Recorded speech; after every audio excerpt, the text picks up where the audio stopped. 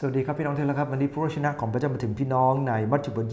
23ข้อ16ถึง22นะครับผมให้หัวข้อวันนี้ว่าคนนำทางตาบอดพระคัมภีร์ได้กล่าวไว้ว่าวิบัติแก่เจ้าคนนำทางตาบอดเจ้าสอนว่าผู้ใดจะสาบานอ้างพระวิหารคำสาบานนั้นไม่ผูกมัดแต่ผู้ใดจะสาบานอ้างทองคำของพระวิหารผู้นั้นจะต้องกระทำตามคำสาบานโอ้คนโฉดเขลาตาบอดสิ่งไหนจะสำคัญกว่าทองคำหรือพระวิหารซึ่งกระทำให้ทองคำนั้นศักดิ์สิทธิ์และว่าผู้ใดจะสาบานอ้างแท่นบูชาคำสาบานนั้นไม่ผูกมัดแต่ถ้าผู้ใดจะสาบานอ้างเครื่องตั้งถวายบนแท่นบูชาผู้นั้นจะต้องกระทำตามคำสาบานช่างตาบอดกันเสียจริงหนอสิ่งใดสำคัญกว่าเครื่องตั้งถวายหรือแท่นบูชาที่กระทำให้เครื่องตั้งถวายนั้นศักดิ์สิทธิ์เหตุฉะนั้นผู้ใดจะอ้างสาบานแท่นบูชาก็สาบานอ้างแท่นบูชาเพราะสิ่งสารพัดซึ่งอยู่บนแท่นบูชานั้นด้วยผู้ใดจะอ้างสาบานพระวิหารก็อ้างสาบานพระวิหารและอ้างพระองค์ผู้สิทธิ์ในวิหารนั้นด้วยผู้ใดจะอ้างสวรรค์ก็ให้อ้างพระที่นั่งของพระเจ้า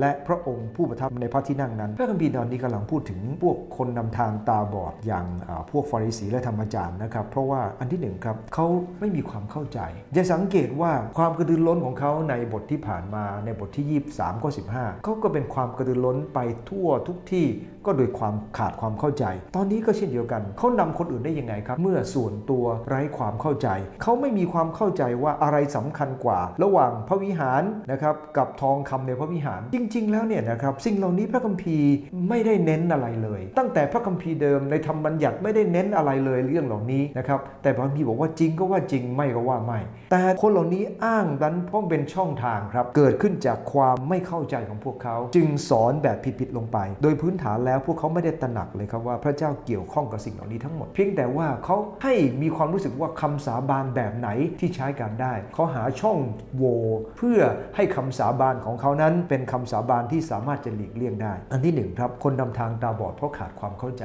จำไว้นะครับหลายครั้งปูละวีพี่เลี้ยงท่านนำลูกแกะของพระเจ้าแบบขาดความเข้าใจท่านก็เป็นเหมือนกับฟาริสีแล้วครับท่านเองต้องมีความเข้าใจในพระวจนะของพระเจ้าก่อนที่จะไปนำให้คนอื่นเติบโตในพระเจ้าท่านต้องมีความเข้าใจอันที่สองครับเขาวางระเบียบให้คนอื่นเดินผิดทางพอเขาเองไร้ความเข้าใจเขาก็เริ่มวางระเบียบเยอะแยะไปหมดจะสังเกตนะครับตั้งแต่ข้อ16ถึง22มีคำสาบานเกี่ยวกับเรื่องนั้นเรื่องนี้มากมายพวกเขาขาดความเข้าใจแล้วก็ยังสอนและวางกฎระเบียบให้กับคนขาดความเข้าใจด้วยวันนี้คริสตจักรของพระเจ้าเหมือนกันครับเราเองถ้าเราขาดความเข้าใจเราก็จะลงระเบียบต่างๆลงในธรรมนูญของอะไรต่างๆที่ลงไปเนี่ยครับด้วยการขาดความเข้าใจเช่นเดียวกันดังนั้นเองเราต้องกลับมานะครับก่อนจะวางระเบียบสิ่งใดลงไปนะครับเราต้องเข้าใจก่อนว่าสิ่งนั้นขัดพระคัมภีร์หรือไม่เมื่อวางลงไปแล้วให้เราเข้าใจว่าสิ่งที่เรารู้นั้นรู้จริงไหมและเมื่อมีการวางลงไปอะไรที่มันขัดพระคัมภีร์ก็ต้องมีการเปลี่ยนแปลงเพราะว่าเราไปขัดกฎหมายของพระเจ้าไม่ได้